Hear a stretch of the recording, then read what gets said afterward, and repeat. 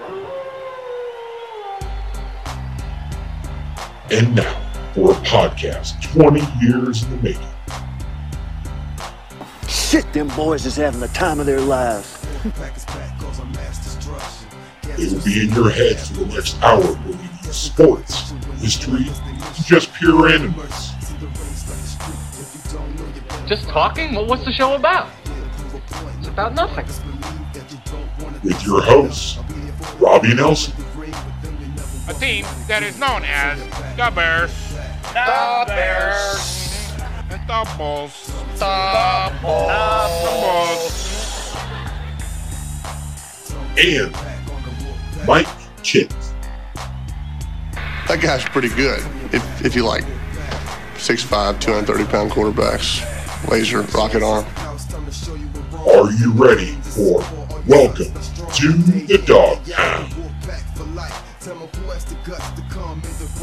And we are back for episode 6, part 2 of our fantasy preview for Welcome to the Dog Pound. I am your host, the dog, Robbie Nelson. And of course, as always, my main man, Mike Kitt. Say what's up, Mike. Yep, I'm still here. You didn't kick me off this time. Yeah, I would love to, but then we wouldn't have a studio. And of course, our guest from part 1, Jeff Cleaver, is back. So, Jeff, say what's up. What's up? And Jeff, why don't you start us off on this second section? We're gonna do some kind of fun stuff about our fantasy strategy. Talk about fantasy seasons of past, some bad beats, stuff like that. So why don't you start us off, Jeff? Yeah, I'm happy to start it off here, and I wanted to start by kind of explaining. Hope most of the listeners are probably fantasy football aficionados, or they know things about strategy, and they know enough about football to play fantasy football. But just in case you don't know anything about fantasy football, the goal is really simple. You get together with your friends. There's two ways you can do it. You can snake draft, which just goes back and forth, where you pick back and forth, and you have the first pick in the first round. It'll go snake draft. It'll go down the list, and it'll come back the other way from you'll start to finish, and you'll go from back to front on the other way. And you snake back and forth until your roster's full. And the other team's doing that too. And your goal is to get a bunch of players together that score more points than the other team's players. So it's pretty simple in that fact. But there's a lot of strategy that can go into drafting a team. And so I wanted to talk about that a little bit with you guys on, most of us read enough about fantasy football, or we've been in a league long enough to kind of develop some tendencies or preferences.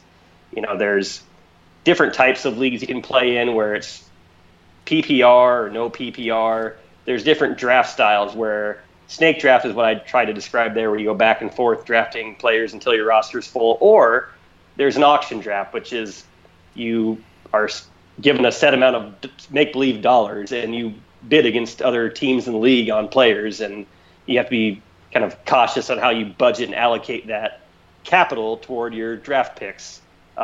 One thing we're trying in our friend Clark's league this year is a keeper league, where each team picks a keeper from their past season that may be, in most cases, would be a really good player, a high-scoring fantasy football player that you want to have again the next year. You don't have to worry about where you fall in the draft. You can just save him on your roster and hang on to him, and you have one spot filled, and you start from there. So, but I want to talk to Kit and Rob. I wanted to ask you guys a little bit about your draft strategy, and I'll just throw out the first question.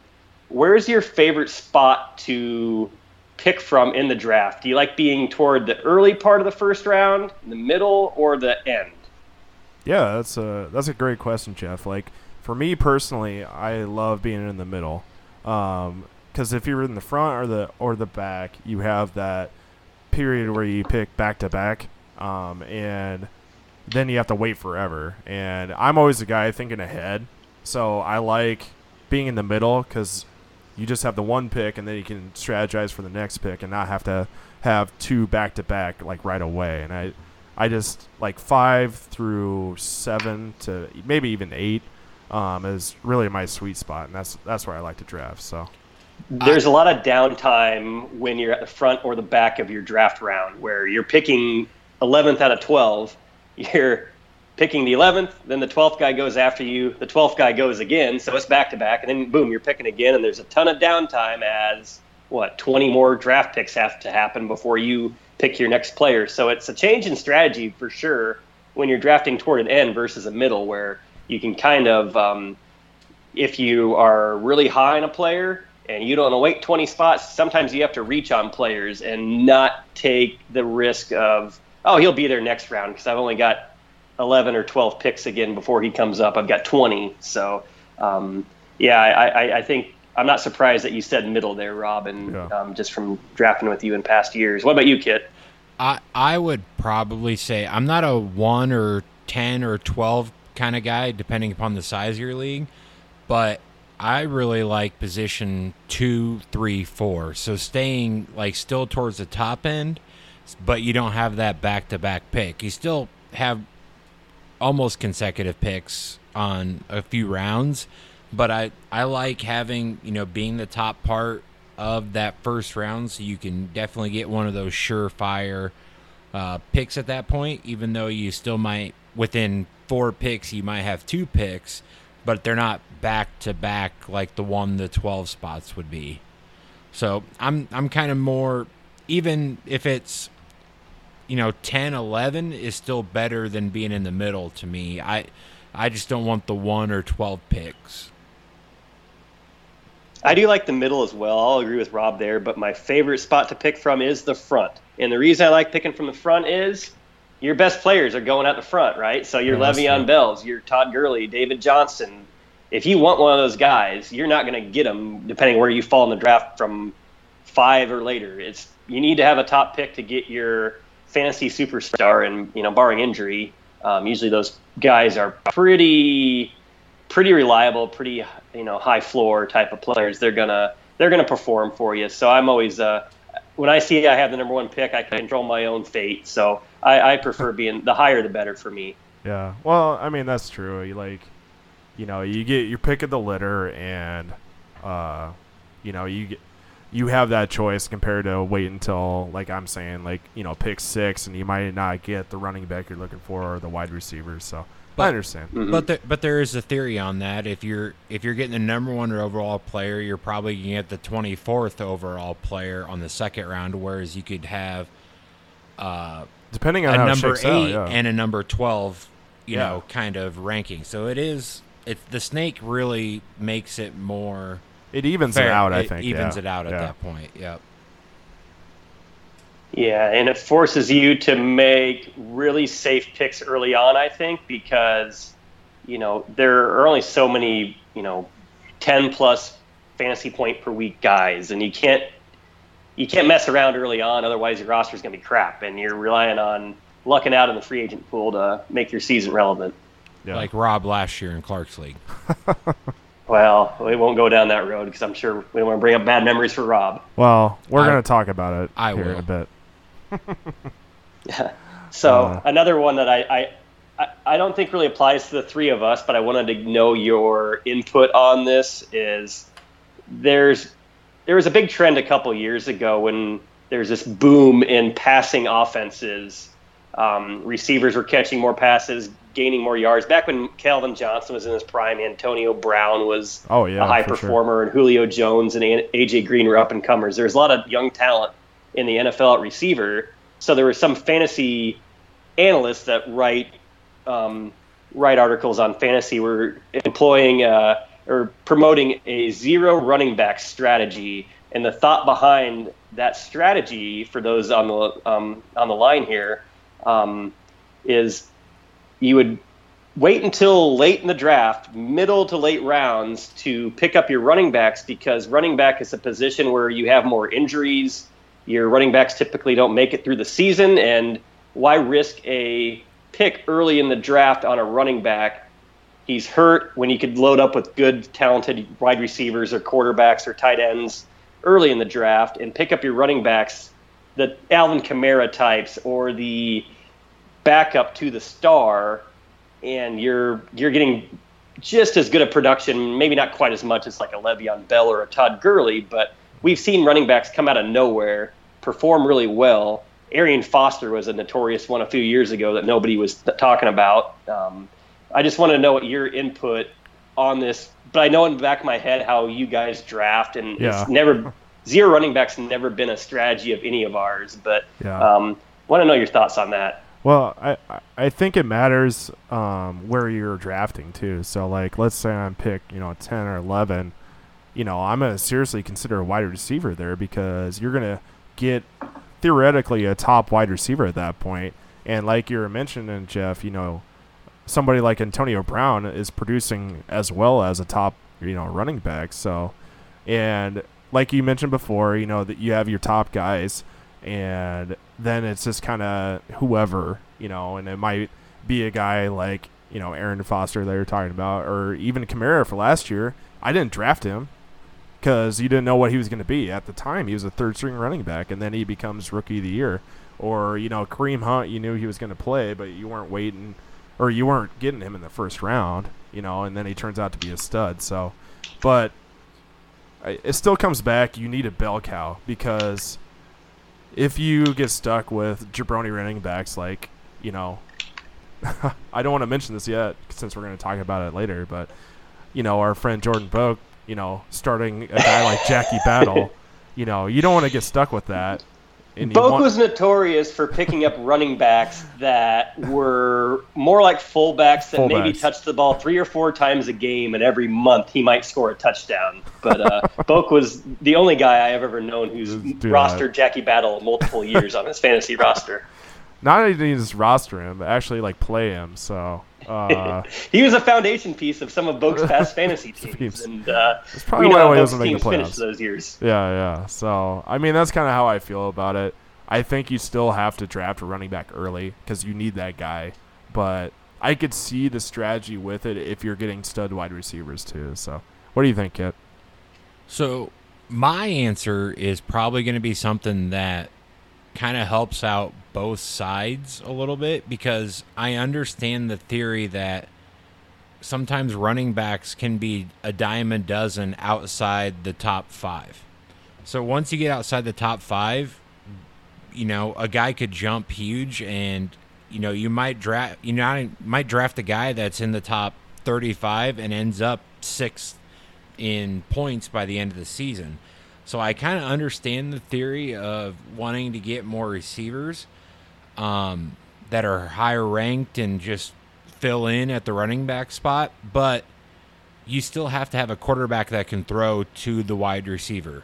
A running back's going to get a handoff, and there's not going to be, much problem, actually getting the ball out on time, getting sacked as it would be receivers. So I would lean towards you still want to draft a running back up ahead of the time, just based on the fact of there's a lot less circumstances that are going to happen with interceptions or incompletions that are going to hurt your receiver group at that point. Yeah, I've never heard of any stories of the zero running back strategy actually paying off and the guy practicing it or winning the fantasy championship. Usually you need to have a guy early on, a running back that gets that high volume, plenty of touches, can catch a pass out of the backfield.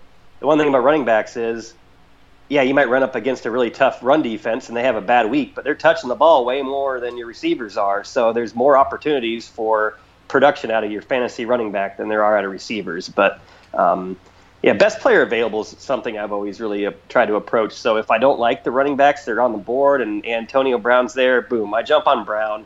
I'll try to pick some running backs later on in the draft, hoping that they'll get me some points. But I want to lock up the best player available no matter where I'm at. But yeah, I'm not to the extreme where I'm just going to pass on running backs until I have my other positions filled because running backs get hurt. You need to have your bell cow. Yeah, exactly. So my third question, and then we can move on to another topic about bad beats or favorite fantasy players is wanted to know your strategy on the quarterback position. So I look back, and early on in our fantasy draft, so just for the folks on the line that aren't in our league or familiar with our league, we've started out in 2010. A bunch of us friends started our league, and Rob and Kit and I and Nick Brune are the foundational pieces of that league. We're the only ones that have been in it from the start to where it is now, right? Am I right, guys? Alex too, right? Well, he was a year after. Oh, he was a year after. That's right. Yep. Yeah, Alex and Will were a year after, yep, I believe, and we've been with it from the start. So we've seen a lot of change in fantasy football, so to speak. I mean, the rules are still the same for the most part. We've added a few tweaks to the league over the years, but one thing I've noticed in fantasy drafts over the years is how the quarterback has been valued from years past where they are now. And I just want to know where you guys usually typically fall with quarterbacks in the draft. Yeah, so me specifically, I think Brune and I are on the same page, and Nick, you can text me once you listen to this. Quarterbacks isn't as important as it used to be, because with how the rules have changed in the game itself, it favors the passing game. So, I mean, you could wait and get a quarterback that will get you points every week later in the draft. You don't have to reach for a guy 3rd, 4th, or even 5th round. I mean, you can get a starter that's pretty decent, 8th, 9th, 10th round. And I've always tried to follow that, not reach for Aaron Rodgers or somebody like that. And yeah, I mean, he's gonna have games where he just goes absolutely off. But look at our fantasy league last year.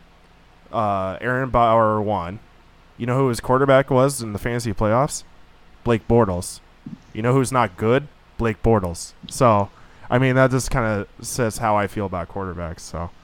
Yeah, Blake Bortles is the king of garbage time fantasy points. Yeah. He's actually, he was in our fantasy finals the last 2 seasons. Kit, he was on your roster 2 years ago when you made the finals. That is correct. We all know how much you love Blake Bortles, Kit. Hey, he's a winner. Like Jalen Ramsey would said, Blake's got to do Blake. I mean, he was on my team the one year. I think I made the semifinals that year, or maybe I made the finals in Bruins League. But I'm the other way. I'm one of those that if I usually make the playoffs or the championship of one of my leagues, it's because of quarterback play, consistency at the quarterback play. Yeah, like there's been seasons where I had Marcus Mariota one week, and the next week I'm running some random Ryan Fitzpatrick out there. Those years, I'm usually finishing 3-9. If I can get consistency out of the quarterback position and I can usually plug and play in other positions, to me, I end up having the better chance to make the playoffs. So, am I going to take a first-round quarterback? No, but you're not E-Bob. Yeah, but am I going to take a second or third? Sorry, E-Bob, for that comment. I'm not sorry. He's the one that did it. But if it's a second or third round quarterback, I'm more willing to take them just for the fact of I want my 9 best players every week. And what's the point of having a running back on the bench for 2 weeks out of the season when you could have a stud quarterback comparable to that? I guess that's fair. I'm also with Rob on the fact that I want to wait as long as I can, try to fill up my other roster spots, because you can wait and get a guy like Alex Smith or Phillip Rivers that's going to get you consistent production out of the quarterback position week in and week out. You don't have to sacrifice a top 4, one of your first 4 picks for a quarterback. Yep. And that's how our league has evolved. I look back to 2010, and we were picking quarterbacks first and second round. In fact, both you and I, Rob, picked quarterbacks in the second round. I went with Tom Brady, 15th overall. You went with Tony Romo, 17th overall. Wow. Yeah. That's crazy, yeah. And then we were picking quarterbacks in the top 20, and we've shifted from that mindset to where last year you picked up Derek Carr in the 8th round. I picked up Phillip Rivers in the 11th round. So we both waited. And I feel like waiting's the more common practice over the more veteran, maybe the fantasy football managers that study their roster and study the draft a little bit more thoroughly than other people that might be starting out new. But so tips for beginners: it's okay to wait on quarterback. You don't necessarily have to take the best player, it's all about production. And you can still get good production from the quarterback position late in the draft versus running backs. Those are going to go like hotcakes, right? They're going to be drafted. Yeah. You're going to be you're losing your running backs really early in the draft. You have to rely on injuries and picking up guys on the waiver wire where there's a little more value in that position. Fun fact, 2011, 5 of our first 11 draft picks that year were quarterbacks in our league. It was a 10-team league at that time. So half of our league devoted a first or your first round draft pick was a quarterback. Huh. And we've shifted from that. I think as a whole, your quarterbacks are a lot less valuable than we thought. So waiting on it is okay in my book. And I would say like ESPN, Yahoo, CBS Sports, they tended to lower the ranking on a quarterback too. So I would say they ultimately started to lower it, the actual ranking of the quarterback that probably, let fans of fantasy football know that the quarterback's not as positioned as well. We follow their rankings week in or year in and year out. So they've followed that. They're the ones that are promoting this strategy, and we're obviously either following it or going against it, and we're drafting, Aaron Rodgers or Tom Brady in the top 3 rounds. But I guess another thing to talk about as you're preparing for a draft is just the success rate of your draft. And I don't have any metrics or stats to back this up, but I went back and looked at a few of my teams from the past few years. And from the draft to the end of the season, they look drastically different. And it's almost comical to some drafts, like, well, what was I thinking picking this guy in the 5th round when so-and-so is available later on in the draft? And that's the beauty of fantasy football and the NFL in general, is there's so much parity in that league. You don't know what's going to happen week in and week out, where, half of your roster is going to be turned over by week 16 or week 13 when the playoffs are, the regular season's ending. So I think it's a season-long commitment, and you're always having to look for value, hidden value on the waivers, or paying close attention to NFL week in, week out, right? Well, and to go back on what you're saying here, Jeff, about how our league has evolved, I think all of us have gotten better at fantasy football, and it makes the waiver wire just brutal. Like, because we all are looking at the same guys, and you have to almost take a chance before a guy really becomes good to snag a guy that is, the Alvin Kamara last year, or an Aaron Foster a couple years ago. Like, because we're all such smart fantasy players now, like, it's almost made our draft more important because you have to have studs, because you can't just fill your team with waiver wire guys. And, not to rap on Boke again, but you can't just fill your team with Jackie Battles, so.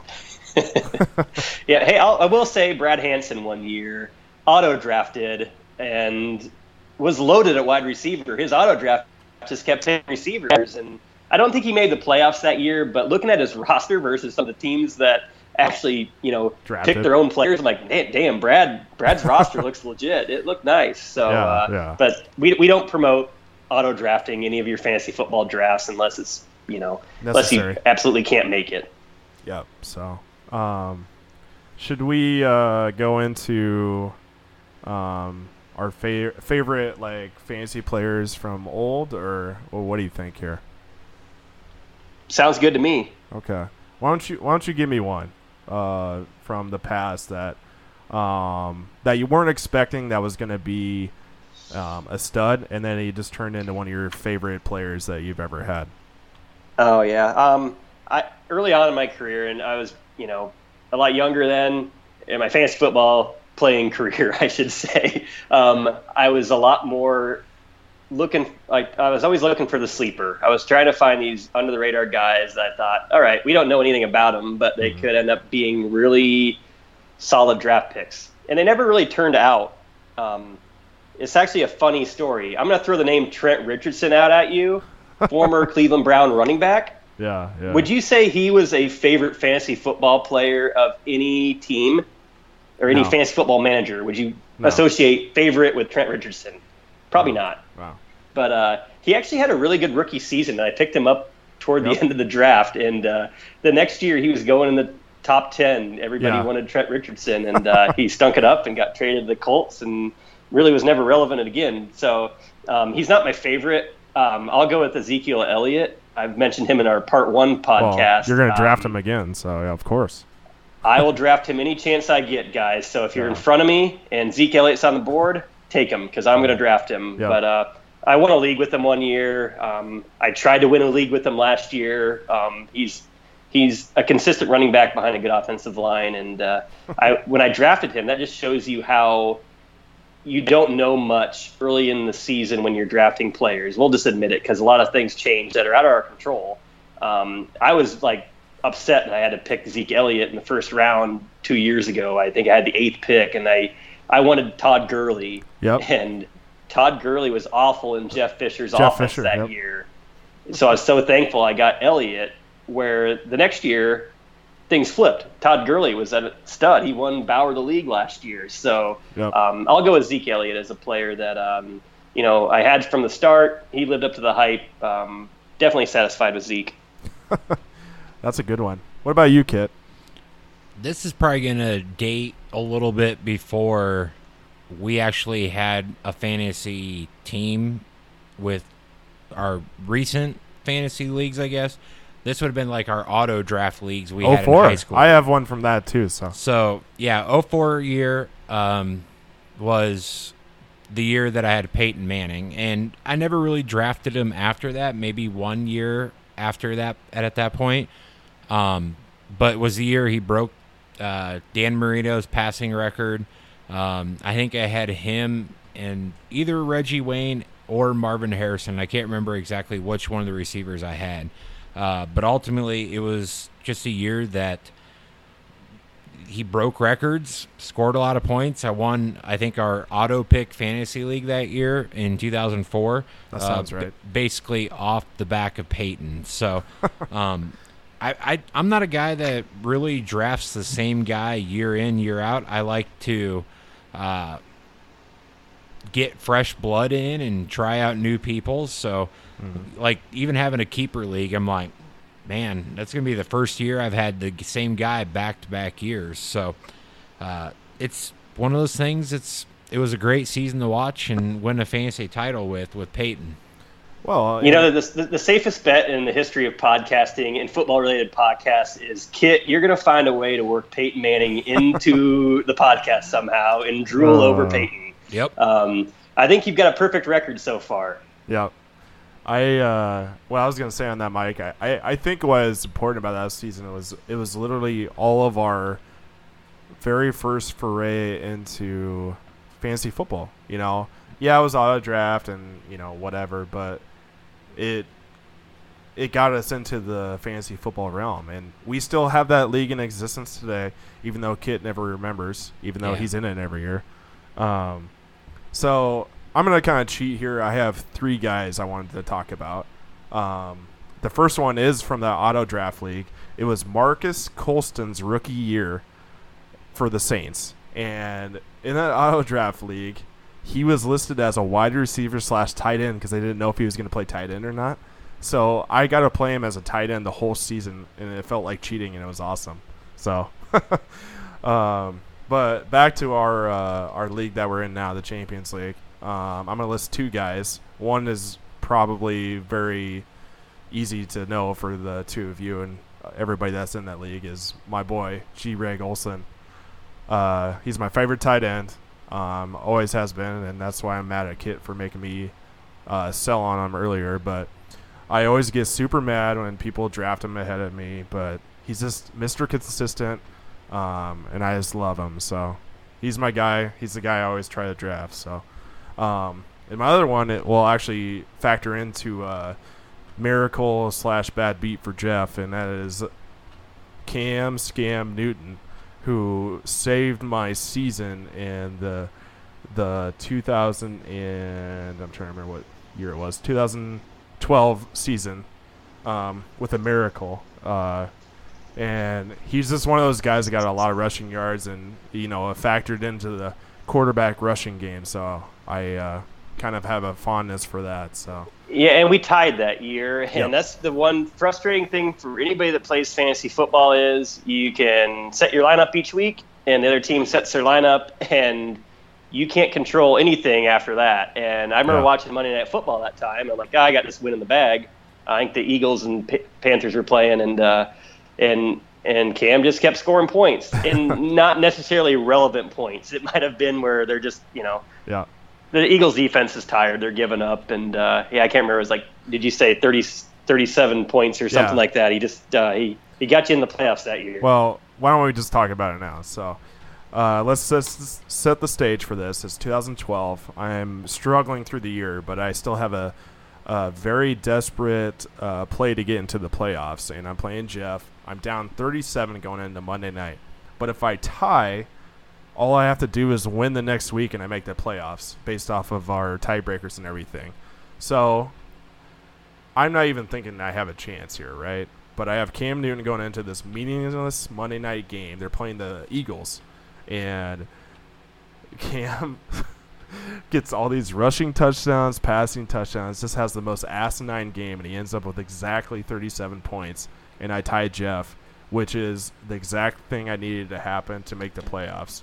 But, Jeff, you do end up beating me in the playoffs that year, so you did exact revenge before you lost in the championship game. So, Hey, I take no prisoners when it comes to fantasy football revenge, and I'm sure that factored into it there. So, absolutely.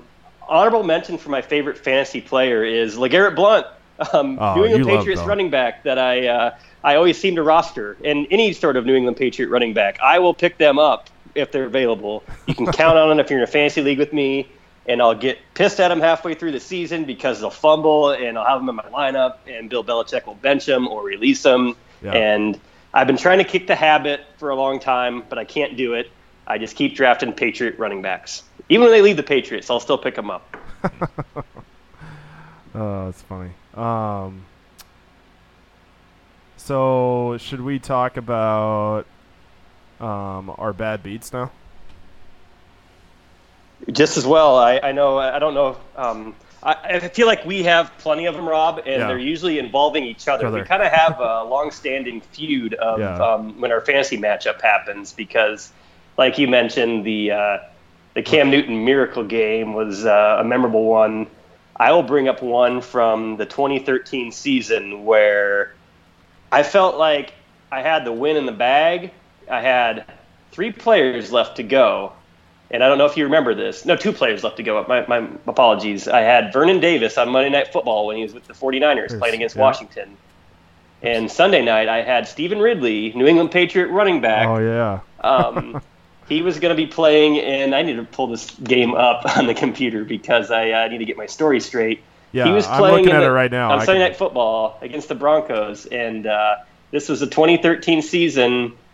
We were both in the playoff hunt. It was toward the end of the year, week 12. And for those that don't follow the ESPN league, it's a 13-week league in our league. And then weeks 14, 15, and 16 are the playoffs. And Stephen Ridley fumbled the ball, lost 2 points from the fumble, had 14 yards, and never went back in the game. So I'm like, screw that. I mean, that's gonna be awful. I need Vernon Davis to carry the load, and he did the next day, scored 11 points. So 11 plus -6 is 10.4. I thought I had Rob beat by a narrow margin of less than a point, like a half a point. Then I wake up the next morning and find out that I lost. And I thought, well, how the hell did that happen? Des Bryant had fumbled the ball, which I got -2 points from against the Giants. He was playing the Giants. He fumbled the ball. The ball, I still remember this play happening because I was watching it on TV. The ball went flying backwards, and somebody fell on it from the Cowboys, or no, from the Giants. My apologies there. They didn't give him negative points from where the ball went. They subtracted that later, so I ended up losing 86.5 to 86.4. You beat me by 0.1 points. That's the slimmest margin we could have. And how did we end up that season? You went 8-5 and made the playoffs. I went 6-7 and missed the playoffs. We both would have been 7-6 had the tables been turned. And I had scored more points than you that season. I would have got in over you. That's the toughest beat I will ever experience from fantasy football. But hey, you just have to roll with the punches. I remember that. You were so mad. Oh, yeah. Because, yeah, we had quite a conversation next day over text on that Tuesday. I wanted to override. I wanted Bruin to override. You wanted him to I thought that override was it, BS. yeah. I said, "Hey, we need those points back." But yeah, that's the way it goes sometimes. That's a bad one. Well, I already mentioned the Monday Night Miracle, and that's another one that I got over on you. Another one I was going to mention that I wrote down here is, so the year is 2011. It's our second year in our fantasy league, and I feel pretty good. I won the year before. We're still a 10-team league, so I mean it's not super hard, but I get a trade offer from our friend Alex Cleaver, and he needed a running back, and I had a couple, and I needed a wide receiver. So this is Marshawn Lynch, pre-beast mode, and he wanted to trade me straight up Roddy White, who was still the Falcons' #1 receiver at the time. So I pulled the trigger because as anybody that's played with me before, I am very nervous about ever making a trade, and this is why. So literally, I make the trade. Roddy White becomes dog shit, and Marshawn Lynch becomes beast mode. And guess who wins the league that season? Not me. Alex. I get last. Alex wins the whole thing because of Marshawn Lynch. I basically handed him the championship. So you've been scarred for life ever Scarred since. for life. You will not trade in fantasy football after that. And Yeah. I'm the opposite. I love trading. I know Will you Johnson and I trade players every year. It's a tradition for us. And even if we don't need to trade, we just talk about it and say, hey, we need to make a trade, Will. Let's do that. So two different approaches for sure. Rob, scarred for life. I hate it. Bad experience with trading. I find it more interesting because I like to switch up my roster if things aren't working out or if I really like a player on Will's team or anybody else's team, but usually Will and I are the two. We're like the Cleveland Browns and Patriots. The Cleveland Browns and Patriots are always dealing in the NFL for years, and Will and I are the same way. And also, I mean, this is relevant for this season. Talking about trades is in our Clark's League last year, I was in last place, and I didn't think it mattered. So I let Jake Matthews have Le'Veon Bell basically for Brandon Cooks and a bag of beans, forgetting that we had already decided to have a keeper league. So now I'm stuck with Brandon Cooks as my keeper, basically as a first-round pick, and he shouldn't be a first-round pick. So that's on me. I'm an idiot. Yeah, that wasn't one of your finest moments, Rob. Yeah. You ended up with one win that whole year. So over Clark though, and it cost him the playoff spot. You beat Clark. Yeah. Yeah, so that's his bad beat. So that's funny. That was only your excitement was having a win over Clark just to keep him out of the playoffs. Yeah, I was playing spoiler, and it was really funny because he was super mad about it. Okay. I'll chime in as it's not a bad beat that I experienced, but it's one I was witness to because I played Alex Cleaver the first week of our league last year, and it was Cleaver versus Cleaver. I had the win locked up. I was going to talk about I this, think Jeff. he had like one or two guys left, and I don't have the actual score written up, but he benched all of his players on Monday Night Football. I think he had Melvin Gordon and somebody else, and he benched those guys. Yeah. He benched. I can, if you pull it up, I can explain you ended up winning and how it bit him. You ended up winning that, 94. You ended up winning basically 94-38. He benched his running back in his flex spot. So you can continue. So Melvin Gordon, who is his other guy? Well, you probably can't see because he benched him, but I can't see him. Two of his higher point scoring players he benches. It was Melvin Gordon was one of them for sure. Yeah, one of his best players, and so he benched those guys so he could get the #1 waiver spot the following week and pick up Tariq Cohen from the Bears. So he already had the loss in the bag, but in our league, points come in handy because you need total points and tiebreaker if you have the same record as somebody else, and that determines who makes the playoffs. Well, guess what happens to Alex? The last week, he's got the same record as Siedelman. Yep. Siedelman has a few more points in him, not much. He makes the playoffs over Alex, and Alex is stuck with Tariq Cohen on his bench and a few less points. It was specifically 20 points. Yeah, which he would have gotten from those players easily. So it literally cost him a playoff spot. I remember I did the math, and we sent out a pretty funny text for all of us. And and for as good as Alex has been in fantasy football over the years in this league, he's won 3 times. There's no doubting he's had the best success in the league over the years, but that wasn't one of Alex's finest moments. So even the best fantasy football managers have their not so shining moments. He didn't think about the future when he made that. I mean, it was week 1, and he wasn't thinking about that, and he thought he'd probably make it up, but it's just funny that it came back to bite him. To him, it was a calculated risk, and he calculated wrong on that one. Yep. I just had one more, and this is actually from last season. Talking about our champion Bauer. So I make the playoffs, and I have to play him the first round, I believe. Yeah, it was around. No, I beat Siedelman to make it the second round, and I'm playing Bauer, who's starting Kit's boy Blake Bortles. So I end up having a pretty good week. I scored basically about 105 points, which in a non-PPR league is pretty good, right? So I play Bauer, who happens to have Todd Gurley, who goes off against the Seahawks and has 42 points with he had 3 rushing touchdowns. He had some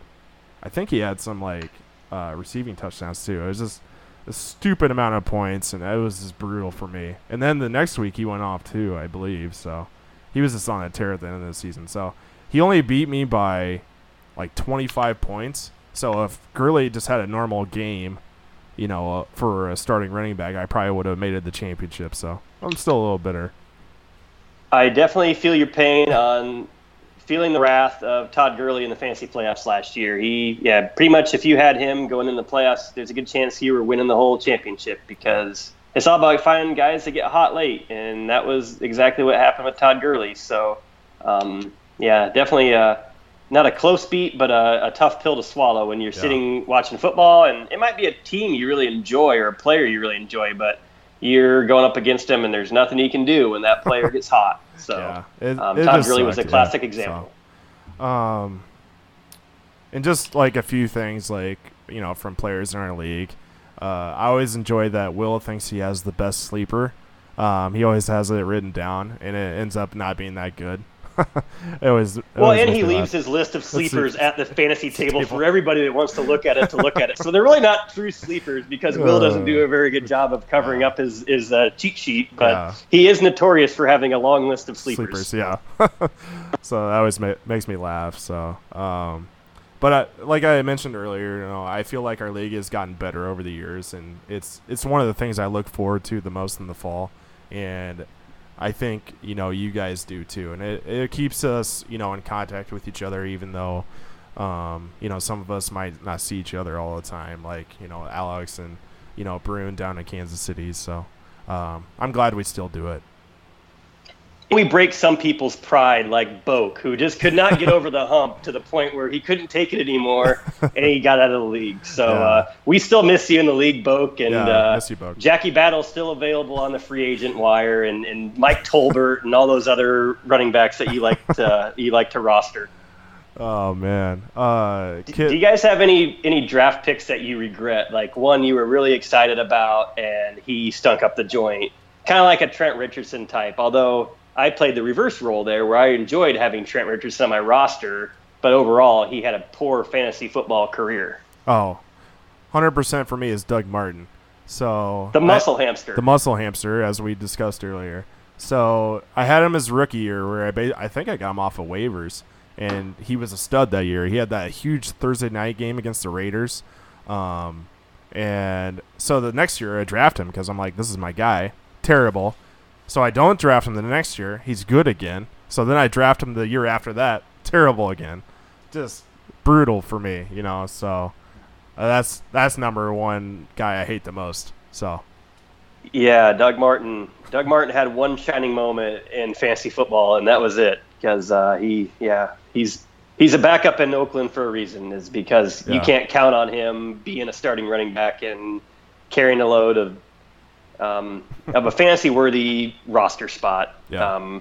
That's a good pick, Rob. I will throw out one that I thought it was a really poor year for me all in all. I actually made the playoffs this year, but my draft job was one of my worst drafts ever, and I picked up, I'm sure I had LeGarrette Blount, and he was probably all right, but I had Joseph Randle. It was the year after DeMarco Murray left Dallas, and the year before Ezekiel Elliott was drafted by the Cowboys. Yep. So Randall was supposed to be the guy, right? Mm-hmm. And I picked him up in the 4th round, 5th round, somewhere in there, thinking he was going to be a stud. And they ended up cutting him halfway through the year. So he got in a lot of off-field trouble, and even on the field he wasn't that good. That was a rough year for me with running backs in general. I had guys like Antonio Brown and Crabtree carry my team, but I also had Tevin Coleman, and Tevin Coleman actually started out as the starting running back his rookie year in Atlanta. That's true. And and you know who picked up?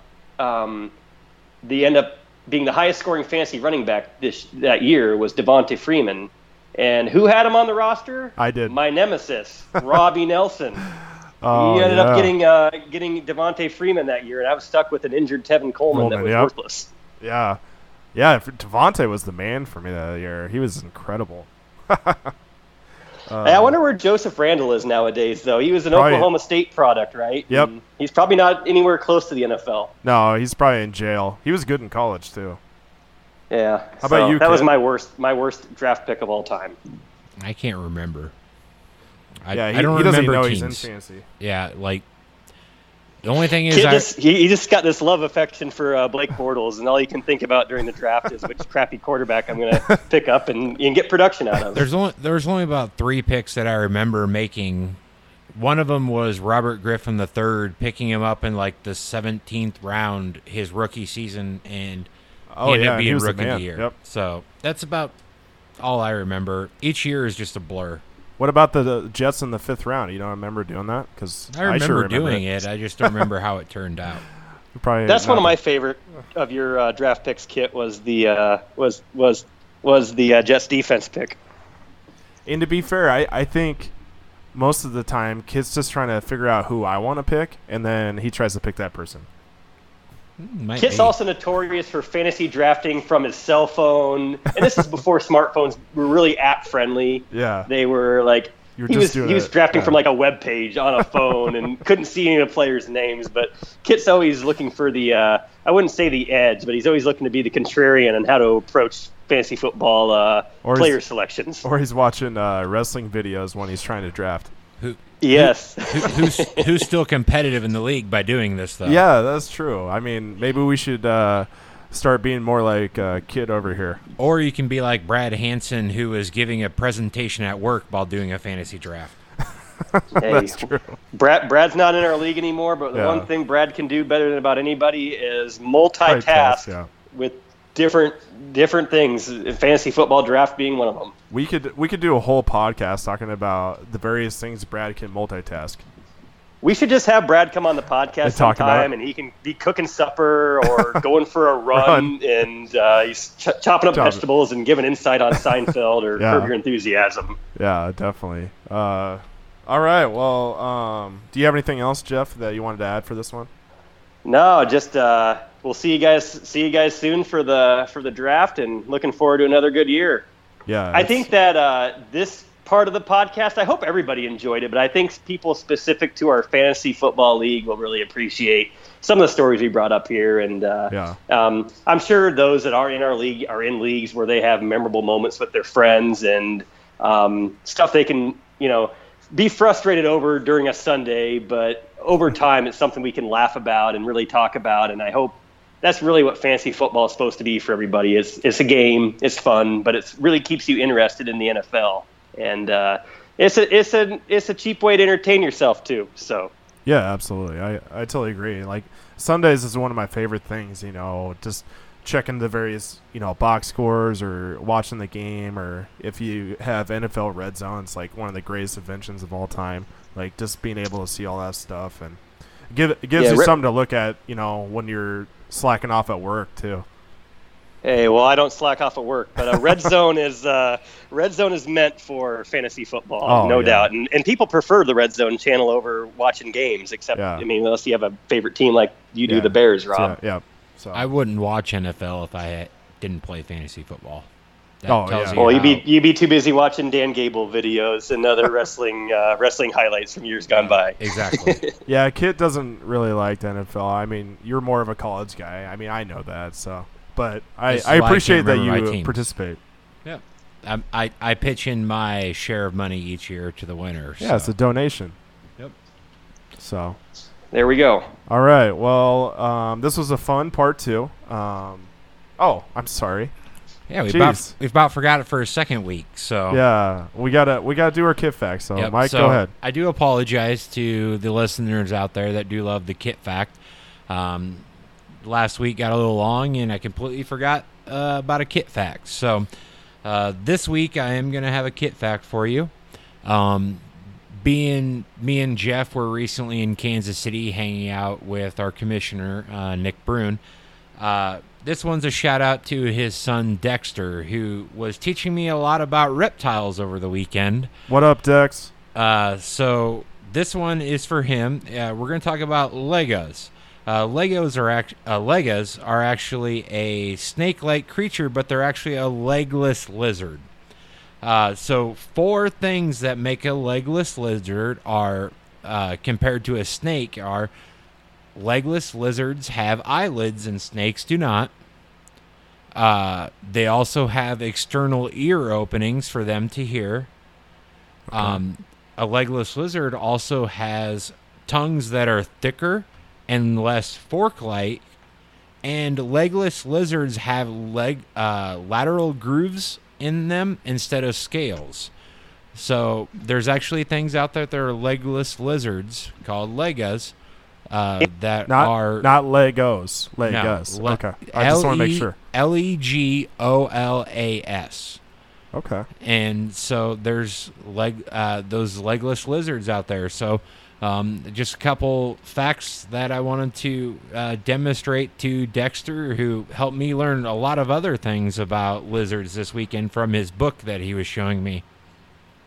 That's interesting. So tell me more about these grooves. So instead of scales, they have they're sectioned off grooves like in their body. So does that help them move, or? Yeah, so they move like a snake. So it's more like an armadillo, like the grooves on an armadillo, like their back. It'd be like that somewhat. What do you think about that, Jeff? Yeah, to be honest with you, I just zoned out. The Bills game's on now. I'm starting to watch Buffalo Cincinnati preseason football. Yeah. So great facts, though. Lizards are an interesting reptile, no doubt. I'll leave the fun facts about lizards up to kids. Well, I thought this was a really good one, Mike. I have never actually heard of a legless lizard. I just assumed it was a snake. So, because I'm looking at it on my computer right now, and it looks exactly like a snake, except for those groups that you're talking about. I'm looking at it right now. Yep. That's interesting. Well, Dexter, I hope you enjoyed that fact, because I sure did. So, all right. Well, I'm glad that we didn't forget the kit fact this week. I feel bad that we did last week. So, I'm not sure what our next podcast is going to be, but we'll figure it out, and we'll be back. So, you guys just keep tuning in. We had a fun part of this part 2. Jeff, as always, appreciate you coming on. Yeah, thanks for having me, guys. Best of luck with future episodes. Yeah, well, we'll have you on in the future. Maybe if we do our NFL preview, we'll get you to talk about your Buffalo Bills, and I'll get to do my love affair with the Bears and have Kit pout the whole time. So yeah, screw the NFL. All right, so thanks for tuning in, and I was to say, I hope everybody likes the new opening that we had this episode. Yeah. So, took some time and did an actual opening. So, instead of just playing music, we have some music and an intro for you. So, hope everybody enjoyed that this week. Yeah, we're official podcast now, so I mean, you guys are going to enjoy that. So, as always, gosh, I can't talk. As always, I appreciate all of our listeners, and we will be back on Welcome to the Dog Pound. Who?